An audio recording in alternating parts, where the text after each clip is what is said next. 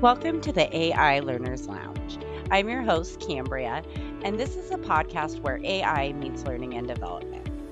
From exploring how AI facilitates individual learning to understanding its integration into broader organizational strategies, we tackle it all.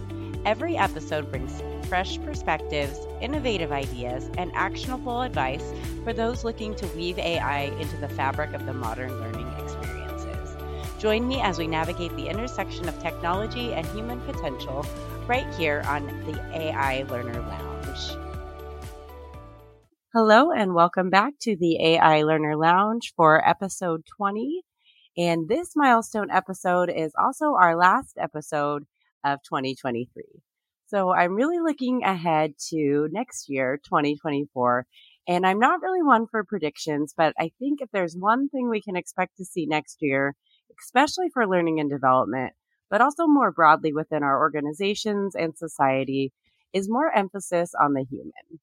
Now, AI dominated conversations in 2023. It's the key theme for this whole podcast, but there's not much AI can do without a human like you. So there's a lot of industries across the board. They're expected to see an increase in automation adoption, and a lot of that's accelerated by generative AI. But that doesn't mean AI will replace us. And there's a lot of discussion and back and forth on this. But it really does change what our jobs might look like and demand for certain roles. So a little bit of that is true. AI might replace some of us. It could be a person using AI replacing multiple people. It really varies based on what the role is and how the organization chooses to adopt AI. So there's no one way we can look at it. But for workplace training and for education, McKinsey has a report, and I have a link to it in the description, but it puts us for training and education in a quadrant that shows increased demand and a high level of change for our work activities. So that's a lot of change to prepare for as far as what our roles might look like. And we're here in this quadrant with creatives and arts management, STEAM professionals, and other business professionals. And when we look at the demand, we're lower than some of the other fields, of course, like healthcare professionals. So we're not going to see as high of a demand for workplace learning and development professionals as we would for a medical professional or a doctor or someone in that field. And it's slightly stalled a little bit as far as the demand when we look at that, but it's still rising nonetheless. And part of this is likely fueled by the need for reskilling and changes that are happening among other roles. So overall, McKinsey expects 11.8 million workers that are currently in occupations with shrinking demand, like our office support roles, customer service, all of these different ones they have in that quadrant.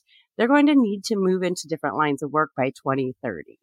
And that's a huge shift in what the skills they're going to need are and how they're going to prepare for those roles. And a lot of that comes in with learning and development and how we can help build a future workforce. So with this fluctuation, McKinsey also suggests the need to look at future-proof skills rather than future-proof jobs. So even just a couple years ago, they had reports out on what future-proof jobs were and what was going to be in demand, what wasn't. And now it's really the skills that they're focused on. So when it comes to looking at roles impacted by generative AI, for those future-proof skills, amongst that, they have 3 identified. So the first is having a physical presence. The second is having social emotional understanding. And the third is comfort with ambiguity. So for education, in their report, it really ticks all 3 of those boxes. In education, there's usually a physical presence. There's that social emotional understanding that comes in and some of the ambiguity. And then for training and development specialists, if we're in workplace learning and development, it hits 2 of those. So the physical presence doesn't necessarily have to be there, but it does check their box for comfort with ambiguity and for that social emotional understanding. And it's that social emotional piece is really where we'll see our interpersonal skills and our relationships that we built and continue to build in the workplace becomes so valuable. Now, as of right now, the social emotional element, it's something AI can't readily replace. So yes, there's been a lot of research showing intriguing capabilities and potential with emotional intelligence, sentiment analysis, and even some forms of empathy. So I talked about that a little bit in episode 17 of the AI Learner Lounge, where it was ChatGPT and the psychology of motivation. And if you haven't listened to that episode yet, it's pretty fascinating. I encourage you to check it out. But essentially, AI like ChatGPT, it's capable of emulating empathy, even if it doesn't actually have it. But as humans, we go deeper than that, right? We have emotional empathy where we can respond to someone's feeling. We don't just understand what it is, we can feel it alongside of them. We understand pain, we understand loneliness, and all these other emotions that make us human in a way that AI can't. And going a step further, we have our compassionate empathy. So we understand and we can feel another's emotion. And then that gives us a desire to help or want to alleviate any distress because of that feeling that we have. So as humans, our ability to empathize and understand, it goes deeper than AI. And it helps us build long-term relationships with those in our organizations.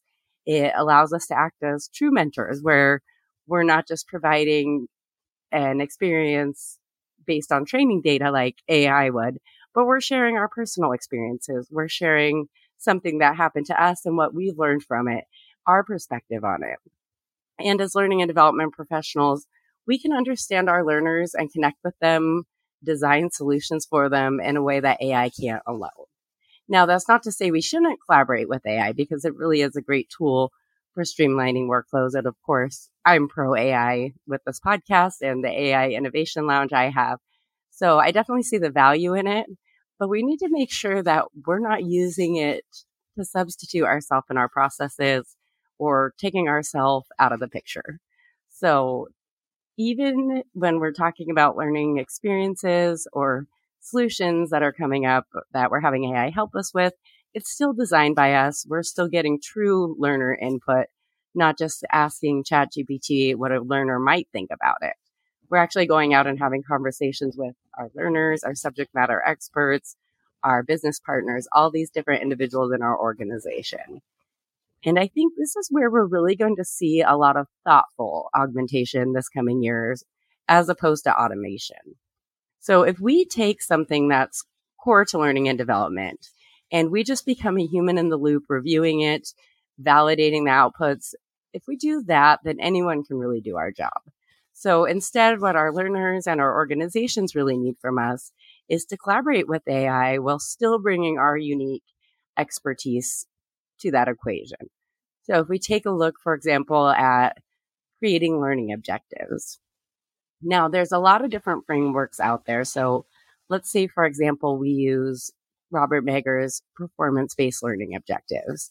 And really, there's three parts to that. So it starts with performance. What does the learner need to be able to do? Condition is the second one. So under what conditions will they need to be able to do it? And then the criteria. How well do they need to be able to do it? Now, we could set up a prompt for ChatGPT. We could share the framework with it. It probably already knows a lot, so there's not a lot of details you need to give it about that. And we can tell it to ask us questions and use our responses to create objectives. And if we do that, then we really don't need learning and development there. We could hand this off to anyone in the organization or even subject matter experts or the learner themselves to create these objectives.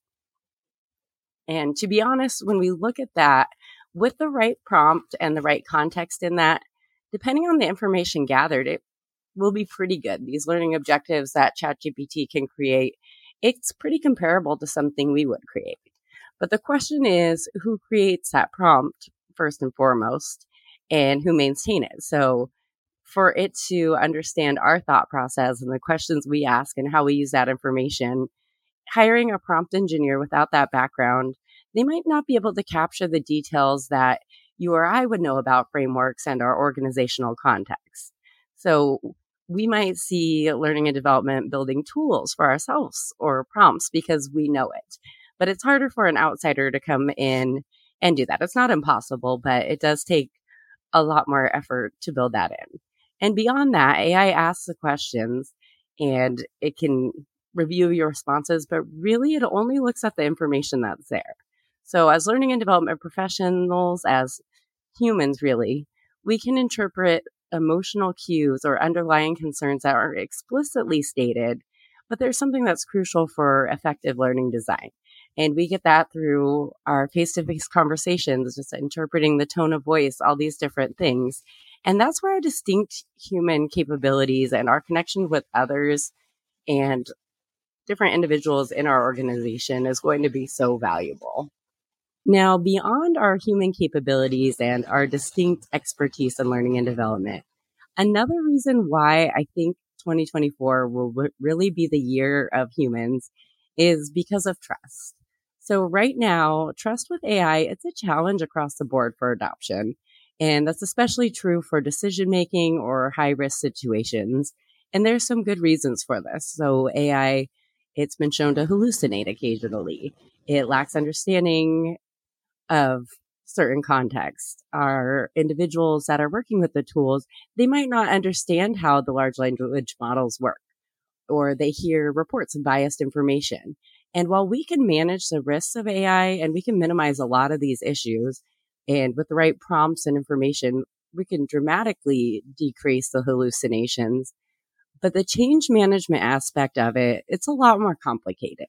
So resolving the issues or minimizing them, it doesn't always change how we feel about it. If we've had one bad experience with AI, it's going to influence how we perceive future experiences. And that's the same with even just hearing someone else's bad experience. If we trust them enough, if we hear it often enough, it's going to influence how we perceive AI and how trustworthy we think it is and how willing we are to trust it. So we need to be very thoughtful and intentional about how and when we use AI. Now, there's a lot of interest and enthusiasm for AI that I've seen bringing personalized and adaptive learning content. And I've talked a little bit about that here too in this podcast. But I really don't think our learners or our organizations are quite there yet. And it's pretty challenging to establish trust in a new tool, especially one like ChatGPT or generative AI. But we'll still see tremendous opportunities to use it even within the learning experience.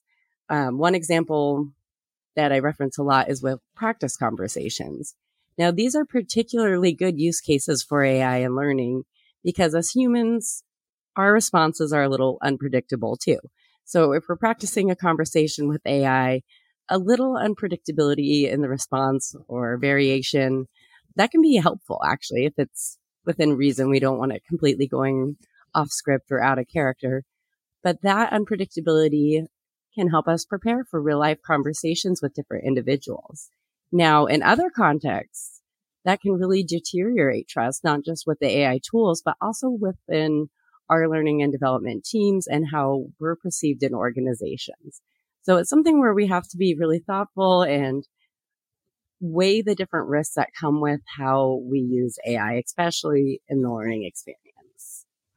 Now, in today's episode, we've talked a lot about where we'll likely see more emphasis on the human role, a little bit about our distinct human skills within learning and development and how that might take shape in the next year.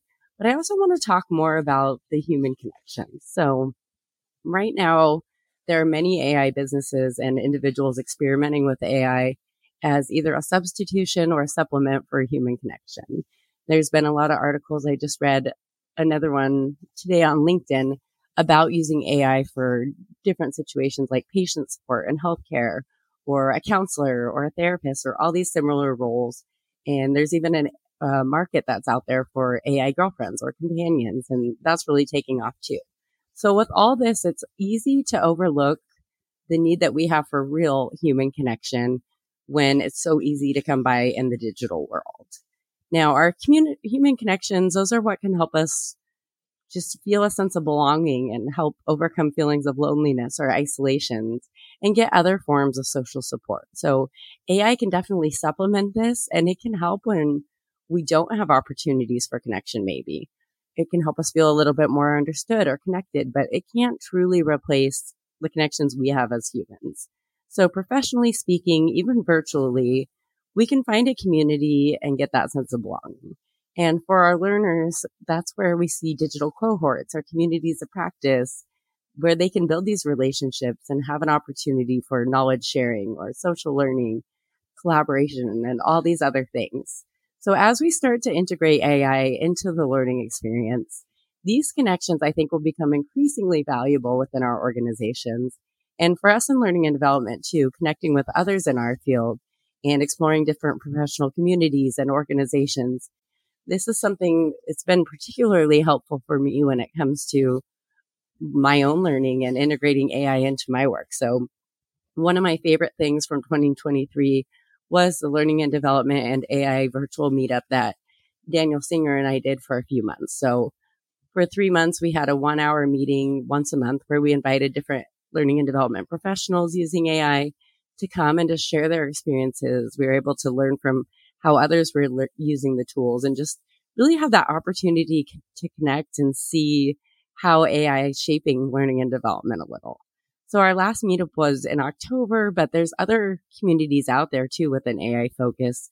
Right now, one of my favorites is the AI exchange that Rachel Woods has. And it's very AI operations focused, but there's a lot of different industries in there. So sometimes it's good to get out of the learning and development box and just see how others are using it too. And then I think professional organizations in the coming year, that's something that can be particularly useful. I've seen like the International Society for Performance Improvement. They have an AI for PI initiative starting that I'm really excited about. And ATD's done some different events. So there's really something out there for everyone if you do want that human connection or to see how others are using AI and just really collaborate and learn from each other. So I'm really looking forward to 2024 and not just focusing on AI, but really taking the time to connect with the humans that are working in AI too. Thank you for joining me for episode 20 of the AI Learner Lounge, our last episode of 2023. Please join me next Tuesday in the new year for another episode.